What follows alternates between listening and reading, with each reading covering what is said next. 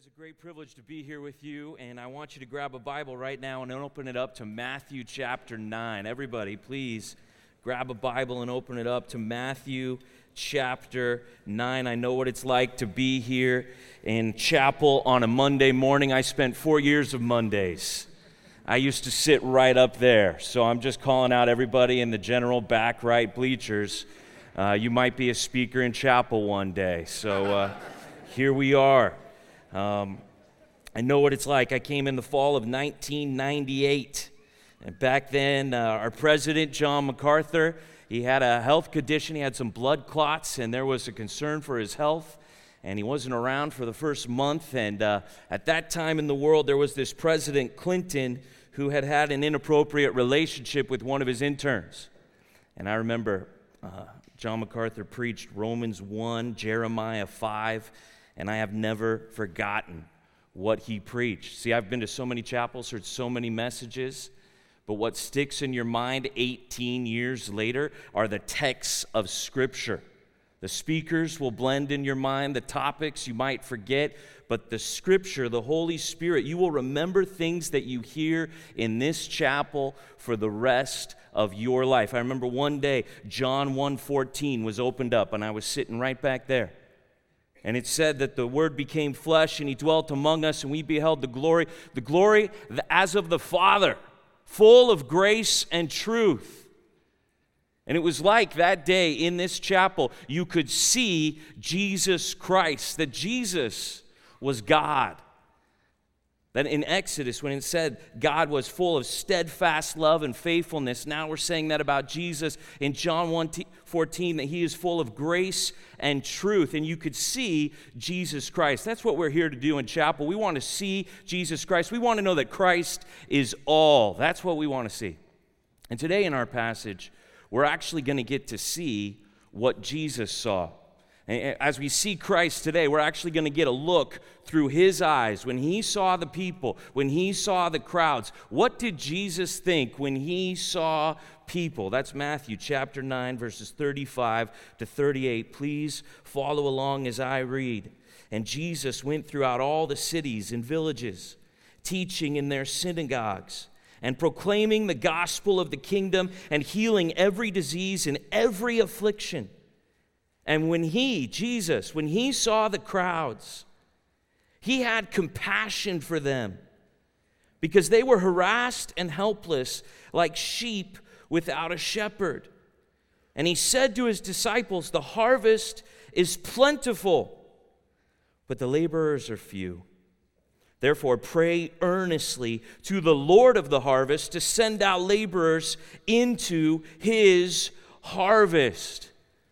We're familiar with the ministry of Jesus Christ. He's teaching with one who has great authority, and many people want to hear Jesus teach. He's doing miracles. He's healing people, great crowds. He's feeding the crowds miraculously. Great crowds of people coming to see Jesus, coming to learn from Him. And now, here we get the perspective of Jesus looking at the crowd of people. And what does Jesus see? When He sees a crowd of humanity out there in front of Him, it says that His response there in verse 36, compassion is what He has. Compassion.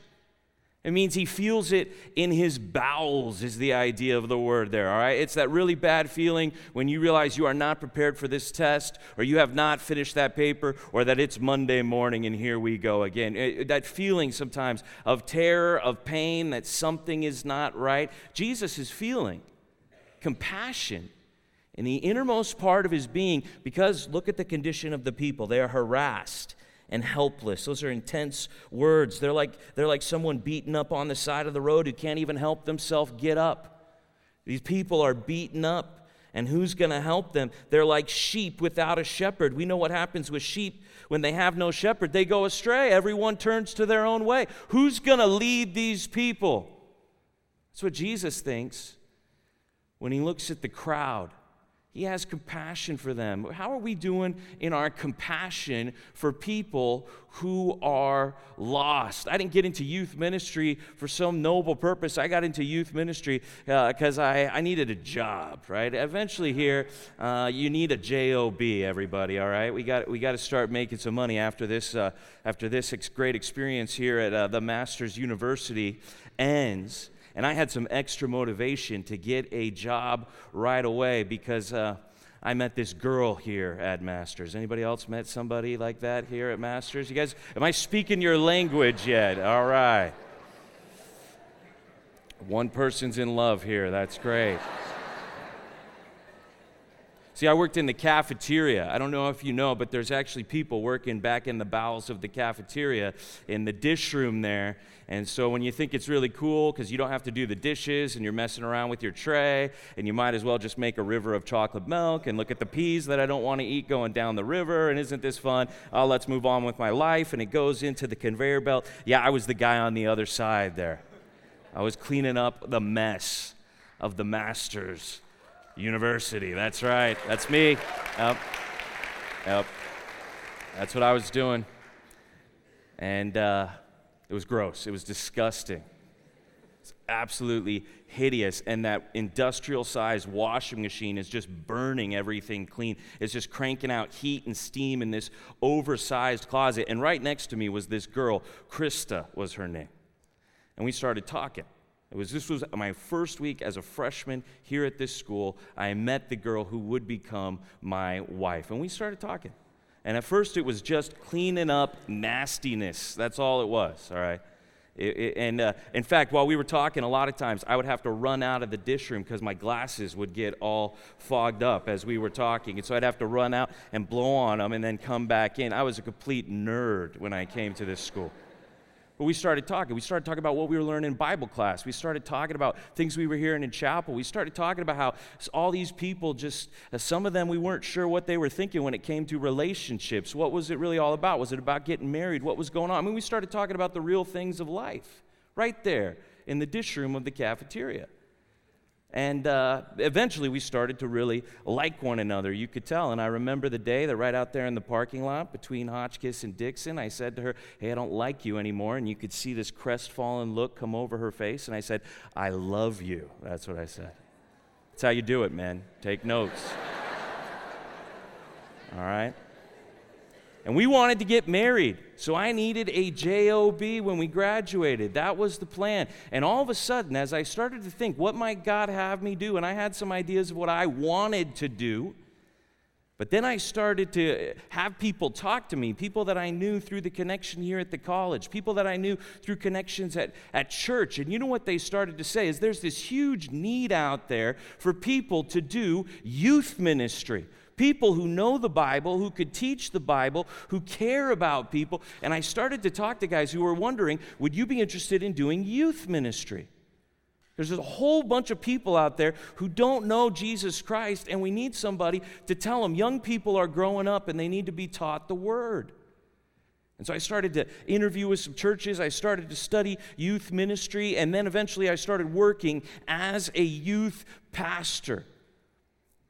And I thought youth ministry, one of the preconceptions that I had is, oh, you're just hanging out with the church kids. That's what youth ministry is. You got your little youth group there at church, and you're just hanging out with the kids who already go to church, and we're playing games, and we're having a good time. And here's something that happened to me is I started to actually go to the high schools. You guys remember what those places are like?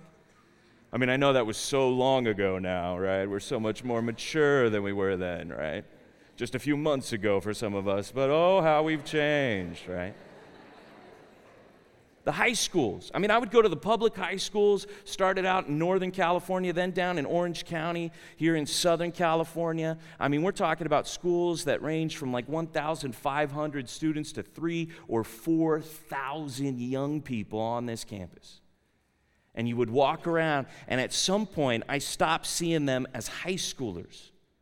And I started to see what Jesus saw when he looked at the crowds, and I started to get this really bad feeling deep inside of me. Like, look at all of these people. There are so many people at this school. I mean, if you walk through a high school, during lunch, during the change in the classes, and everybody's walking around, it's just a sea of humanity. And you started to see them as souls. And who's going to tell all these people the gospel of Jesus Christ?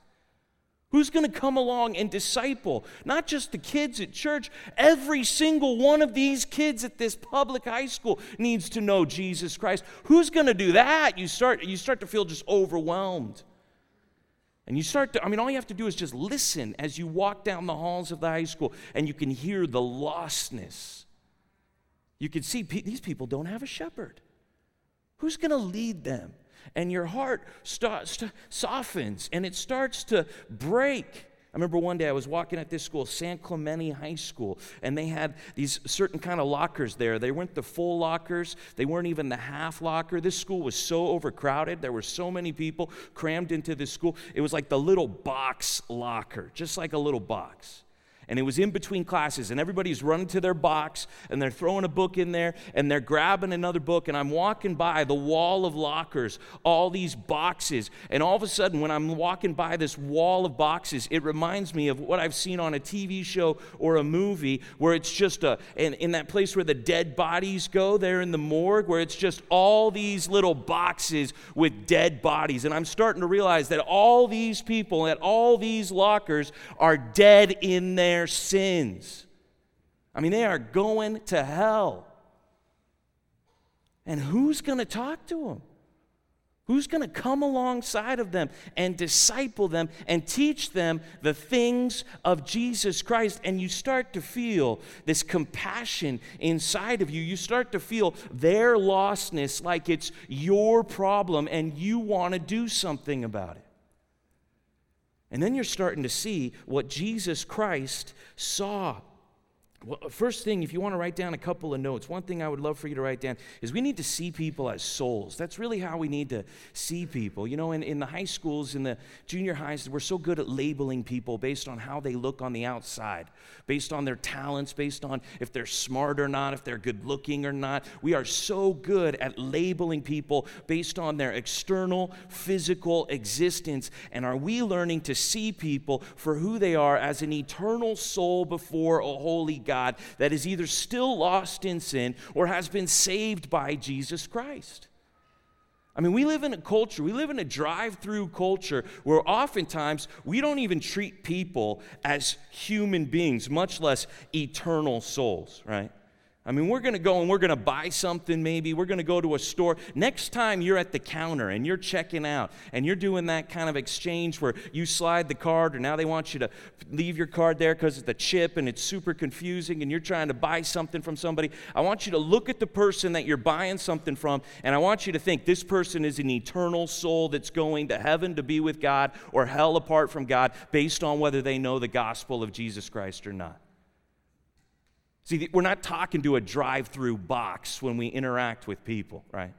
I think that's how we really start treating people in our culture, is we start treating people like, hey, I better, like, especially at Chick-fil-A, like, you better get my sauce right? I need these many of this kind of sauce and this many, and then I'm getting frustrated with this person because they're not giving me my sauce. Or at Taco Bell, they're always asking me, do you want hot sauce? Like 3 or 4 different times they're asking me, do I want sauce? And every time I tell them what? No, and yet they ask me yet again. And I start to get frustrated like these aren't people I'm talking to. Like they're dispensers of what I want or something. And I remember one day standing there at Chick-fil-A, and I did a full 360, and I thought to myself, every single person in this Chick-fil-A is an eternal soul that either knows Jesus or not. I mean, is that how you view people? Can we see what Jesus saw? Do we feel the compassion for the people around us? Look back in chapter 9. Look at verse 27. Here's a specific example of the compassion of Christ. As Jesus passed on from there, 2 blind men followed him. And these blind men are crying aloud, "Have mercy on us, Son of David." And when he entered the house, the blind men came to him. I mean, these guys are they're persistent. They're following Jesus. And Jesus said to them, "Do you believe that I am able to do this?" And they said to him, "Yes, Lord." Then he touched their eyes, saying, "According to your faith, be it done to you." And their eyes were opened. And Jesus sternly warned them, "See that no one knows about it." So we got two blind guys following Jesus, okay? And this is what has really helped me develop compassion as I think about people that maybe I don't even know or I'm just getting to know, that Jesus wants me to love and he wants me to tell them the gospel. I keep reminding myself that the reason we know people, according to 2 Corinthians chapter 4, the reason they can't see that Christ is all, the reason they can't see the light of the gospel of the glory of God in the face of Jesus Christ is someone has blinded their eyes. That's why they can't see it. And you really understand what it means to be kind when you're interacting with someone who is blind. You would never think to yourself to say to a blind person, "Why can't you see? What's your problem?" That would immediately be seen as cruel. But yet I wonder how many times we look at people that are not saved, we look at people that can't see Christ, and we don't have an attitude of compassion for them, but we have an attitude of condescension, as in, "Why don't you get it? How come you can't see this is wrong? How come you can't believe in Jesus? Why don't you read the Bible?" They're blind. That's why they can't see. And when Jesus encountered people who were physically blind, they called out, "Have mercy on us, Son of David." And he says, "Do you believe?" And they say, "Yes." And he opens their eyes. And then he says something that wasn't going to happen. He says, "Hey, don't tell anybody that I just gave you sight." That's what he says to these blind guys, all right? That can now see. Hey, don't tell anyone. They cry out for mercy. Jesus has mercy. Hey, don't tell anyone. Verse 31, "But they went away and they spread the fame of Jesus through all that district." Okay, now turn to Matthew chapter 20 with me. Everybody, turn on over there to Matthew 20. And lo and behold, look what's going to happen. Again, we're going to have two blind men following Jesus. And look what they're going to say as they come after Jesus Christ here in Matthew chapter 20, verse 29. And now we are in Jericho, and a great crowd is following Jesus Christ. And we know what Jesus thinks when he sees the crowd. He has compassion on them. And behold, look at this. There were two blind men sitting by the roadside, and when they heard that Jesus was passing by, they cried out, "Lord, have mercy on us, Son of David." Does that sound familiar to anybody else? Two blind men crying out, "Lord, have mercy on us, Son of David." See, the fact that Jesus cares, I think, especially that he cares about blind people, the fact that Jesus is someone with compassion, I think the word is out. I think it's spreading, and here they even know what to say. They say the same thing, and the crowd rebuked them, telling them to be silent. But they cried out all the more, "Lord, have mercy on us, Son of David." And stopping, Jesus called them and said, "What do you want me to do for you?" And they said to him, "Lord, let our eyes be opened." And Jesus, what does it say there in verse 34 of Matthew 20? And Jesus in what? What does it say? Pity. What is the word? Compassion. Same word. He has compassion.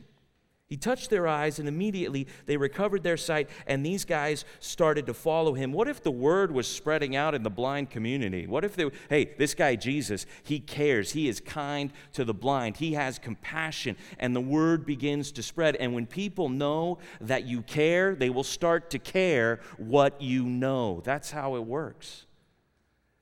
And I wonder, who knows that you care about them? Not talking about people we naturally care about, not talking about our family. I'm talking about lost people who can't see Jesus Christ and they don't know that he's all. Who knows that you care about them?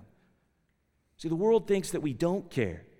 The world thinks that we're over here in our self-righteous condescension because they don't get it, and they need to see that we have compassion because we know they can't see Jesus, and we want to bring the gospel to them so their eyes will be opened and his glory will be beheld.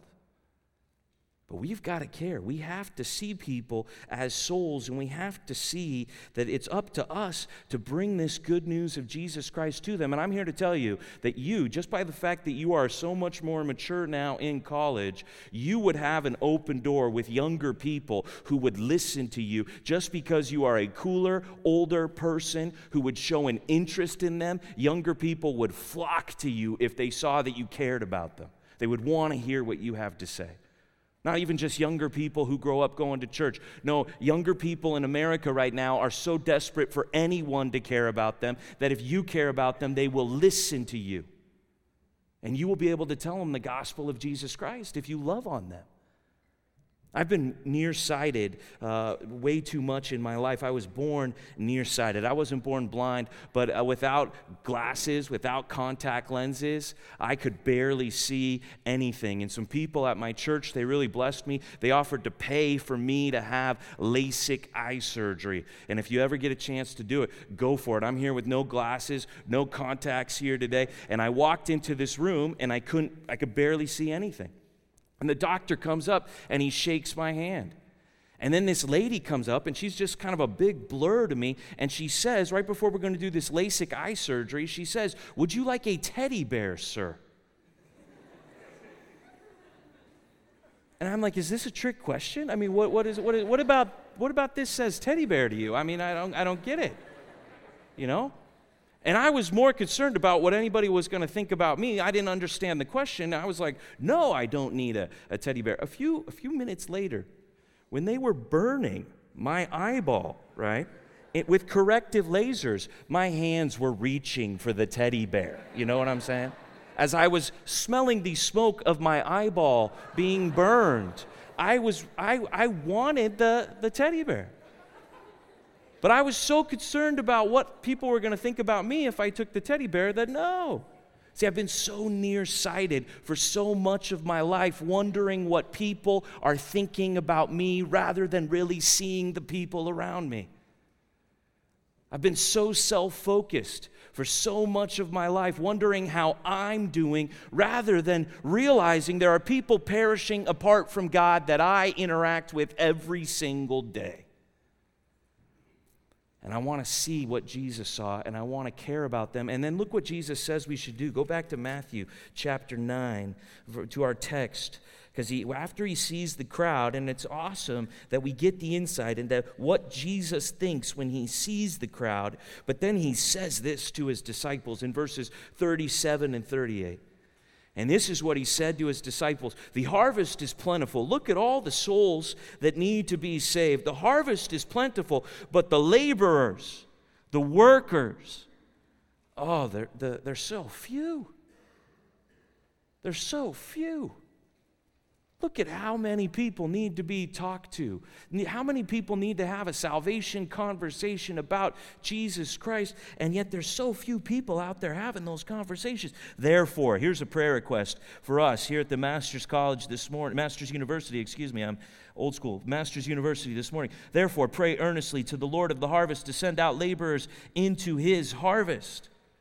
We need to pray for gospel workers. If you could write that down, that's something that Jesus is saying that we need to do. We need to pray for laborers. What an analogy, that there's a harvest of souls, and we know the Lord of the harvest. And we need to pray that he sends out more laborers, more people who will see the needs of souls and will do the work of bringing the gospel of Jesus to them. Oh, if only we had more laborers. Because here's how youth ministry works. If you create a group where it becomes clear that we care about people at this group, we don't even just care about the kids who already come to church. We care about everybody. We want you to bring your friend from high school. We want you to bring that kid who right now seems to hate Jesus Christ. We care about him too. Bring everybody. See, once you start getting the kids to come, and once kids start getting saved by the gospel, and they start bringing their friends, and they start grabbing their cross-country team and their volleyball team, and they're bringing their whole team to church, quickly, once you start showing people you care and people start coming, the question becomes, who's going to lead all of these people? That's the big problem. Whether you become a youth pastor maybe, or whether you just would serve in a youth ministry. Man, a youth ministry is only as good as how many leaders it has ready to talk to people. How many laborers do you have at your youth ministry? That's how many people you're going to be able to reach. How many laborers do you have? I mean, as our youth ministry began to grow and as kids began to get saved and they would go and invite kids from school, some of the kids went to their school, they started Christian clubs, they started preaching the gospel on campus at their high school. And kids start coming. And the problem is, I don't have enough leaders to talk to. I don't have enough laborers to sit down with every single individual and ask them, do you know what the gospel is? In fact, go to Mark chapter 1, verse 15 with me. Turn over to Mark 1:15, where it introduces the ministry of Jesus Christ. And I think this statement really encapsulates what the message that Jesus would want his laborers out in the harvest field. We need to care, we need to have the love, but what is the truth that we need to bring to the people that we talk to? Mark 1, look at verses 14 and 15. Here's Mark's summary of the ministry of Jesus. It says, now after John was arrested, Jesus, that's John the Baptist, Jesus came into Galilee. And here's what Jesus is doing. He's proclaiming the gospel of God. And he's saying, here's a summary statement of the teaching of Jesus. The time is fulfilled. The kingdom of God is at hand. Repent and believe in the gospel.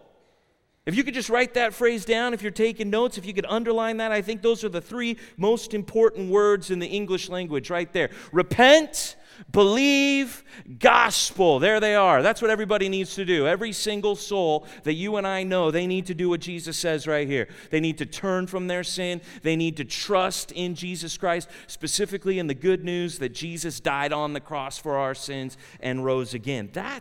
We need people who can have that conversation. We got youth ministries out there. We got high schools full of young people who need someone who will care about them and will ask them if they know what the gospel is. Gospel, never assume that somebody knows the gospel, even just because they go to church. Never assume that someone, because they're at the master's university, really understands the gospel of Jesus Christ. Just never assume it, because you will find out as you continue to interact with people that so many people do not really understand the good news of Jesus paying for their sin and offering them a new life through the power of his resurrection. So many people don't get it. If you just went around on the streets of our cities, and even if you went to a lot of the churches and you said to people, what is the gospel? I do this all the time. With the young people I did it. I did it I preached a whole sermon on what is the gospel, and then that week at our small groups, I gave a quiz on what is the gospel. Only 50% of the people in the room could even answer the question after they heard a sermon about it. We need to get out there and explain it with people. We need to sit down with them one-on-one, not just preaching it to crowds, but following up in personal ways. Hey, if you're going to turn from your sin in repentance, how can we help them count the cost? What sins are we going to leave behind? What are we going to put on instead in Christ? Man, if you really believe in Jesus, if you're going to die to your old life and you're going to rise again, a new man here, what's going to change in your life? People need someone to come alongside of them and help them think through that. Who are you helping think through that? Who are you helping turn from their sin and trusting Christ? And so they can see that Christ is all, and their life can start to become all about him. Can you have this conversation with somebody right here? See, that's what I needed. I needed a room full of leaders who could explain to people repentance and faith in the gospel of Jesus Christ.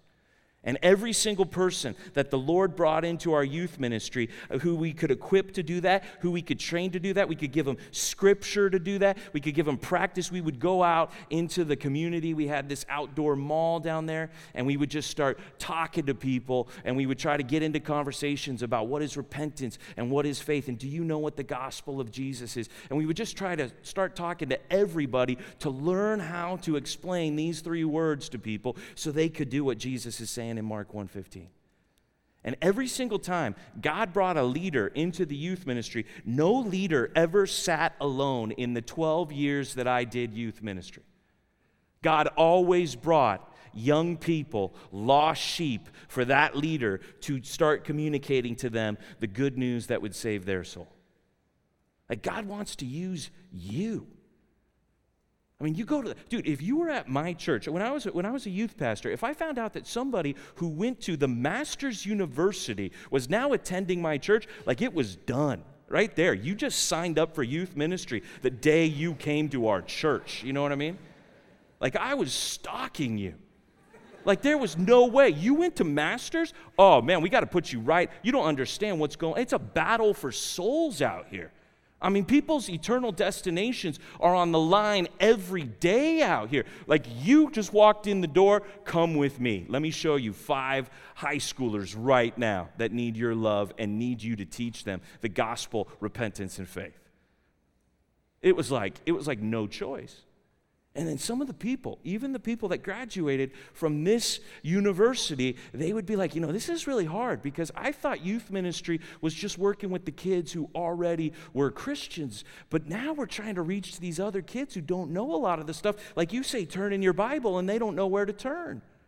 Like, you say basic words that we understand at church, and they don't have the definitions. And some of them, they're resistant. They come from broken families. Like, this is hard work. Like, it feels like we're doing labor out here in the harvest field. And some of these kids, we love them, we invest in them, we give them everything we've got, and then they just turn and just disappear, and they act like we're the bad guy for trying to ask them to repent of their sin. Like, this is hard work.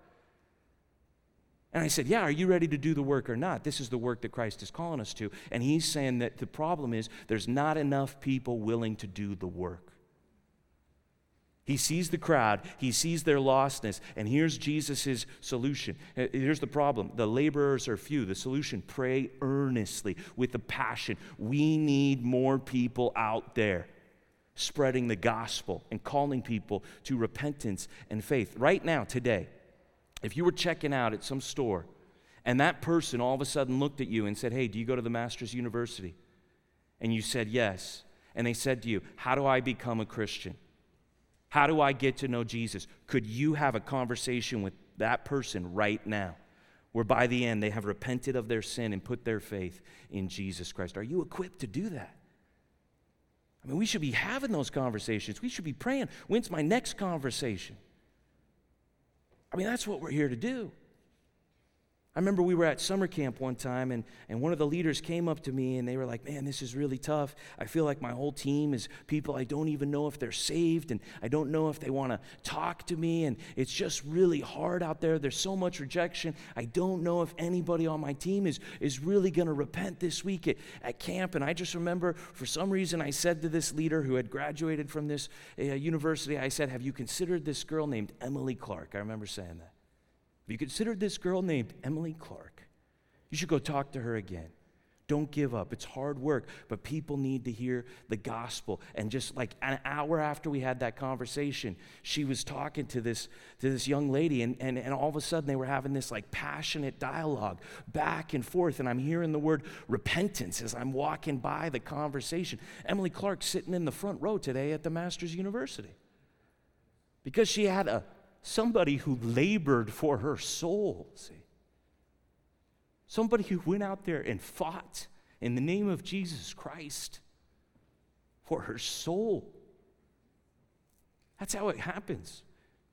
The way that Jesus wants to reach the crowds is by laborers who go out on his mission to make disciples. And in the end, how many disciples are you planning on making? And I'm not just talking to the future pastors of America right now, although I hope God raises up some people in the bleachers even who become youth pastors, all right? I'd love to see that. But hey, every one of us, we could be a laborer in the field. Every one of us, we could get out there and we could serve in the youth ministry, and we could lead a small group, and we could get to know those kids, and we could learn to speak their high school language, and we could love them. We could send them text messages and follow whatever apps they're doing these days, and we could get in there and we could show them the gospel of Jesus. And maybe someday somebody you talk to would end up coming to the Master's University because in your youth group you gave them the gospel, repentance, and faith. And I've gotten to see that happen now so many times where somebody, you have a conversation with them and they get saved and then they become a leader and then they go and pass it on. And now I've seen it to the third and the fourth generation, and you start to see how it works, and you start to see that what we need in the youth ministries is we need people who are laborers for the gospel. There's this guy, he just started going to school here. Maybe you'll meet him. He's a guy named Matt Shue, real cool guy if you get to meet him. He's a freshman here. And he went to that San Clemente High School, and he used to be one of those dead souls putting his books into those lockers there. And he came to an event at the church one night, and a leader who also went to this university sat down with him and explained to him how he needed to repent of his sins and put his faith in the good news of Jesus Christ. And he got saved. And he started growing. And he started catching fire. And he started thinking maybe he'd want to go preach the gospel at his high school. And he started thinking maybe someday he'd want to be a youth pastor.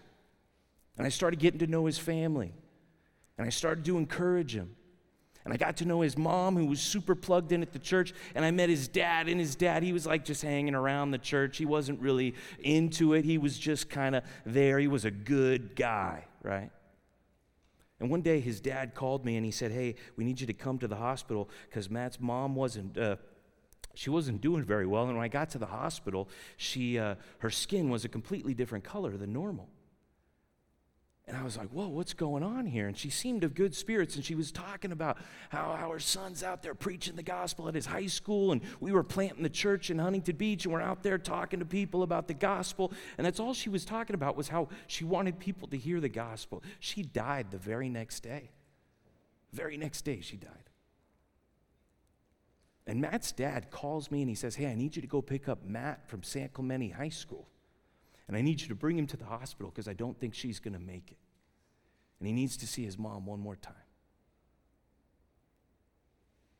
And so I go pick up Matt from his school so that he can go see his mom one more time before she dies. And Matt gets in the car, and the first thing he says is, if my mom dies, I hope my dad gets saved. First thing he says right away. And I started to really take that to heart, and I started to pray for his dad. And one day at church, I had the privilege of preaching Matthew chapter 9, verses 35 to 38, about how we need to start seeing people as souls. And Matt's dad, this guy named Scott, he heard that sermon, and we were planting the church the very next week in Huntington Beach, and he just decided he was going to show up and be a part of the church plant. Unannounced. He just showed up hours early before the church service to start helping us set up. And I said, what are you doing here? And he's like, I had a problem. I went to Chick-fil-A the other day, and I started realizing everybody there was a soul. And he became a laborer. See, he became a laborer, and he started fighting for souls. And Matt's dad got saved. See? And he joined the workforce. See, the Lord of the harvest right now, the Lord of the harvest is looking over the people here in this room today at the Master's University. And he doesn't look at your outward appearance. No, he's seeing straight through your skin and bones, straight to who you really are. The Lord, he sees your heart. And the Lord of the harvest, he's looking for laborers. And I want to know, when God looks at you, does he see a laborer for the gospel? Are you one of the few? Are you one who is out there spreading the message of Jesus Christ, that we all better repent and we better put our faith in Jesus Christ? The Lord of the harvest, he wants more laborers. He wants you to be one of them. And so this week we're going to make a plea with you to consider youth ministry. And I'm sure we'll be telling you about some of the classes that you could take. You could minor in this. You could make this your major. You could just take one of the classes. I'll be teaching a class next semester for guys who want to be youth pastors. I'll be teaching a class, Principles for Youth Leadership, just people who want to lead in the youth ministry. But we need laborers out there, laborers fighting for the souls of the next generation. Please pray with me. God, we come before you right now, our Father in heaven. And we hear this prayer of Jesus Christ, that we need to pray earnestly for more laborers. And so, God, we're asking you, the Lord of the harvest, today to send out more laborers, because the harvest is so plentiful, but there's so few people out there doing real youth ministry. I mean, people who are really talking to others about repentance and faith in the good news that Jesus died and rose again. God, we are so desperately in need for workers in the lives of the youth. And so, God, I pray that you will hear our earnest prayer this morning. And I pray that this will be not the last time we pray this to you, but that we will regularly pray for gospel laborers, God. And I pray that as we pray that for others, that you will send others out, God, that we would be willing to be laborers ourselves. God, make us these people. Let us see what Jesus saw when he looked at the crowds. We pray this in Jesus' name. Amen.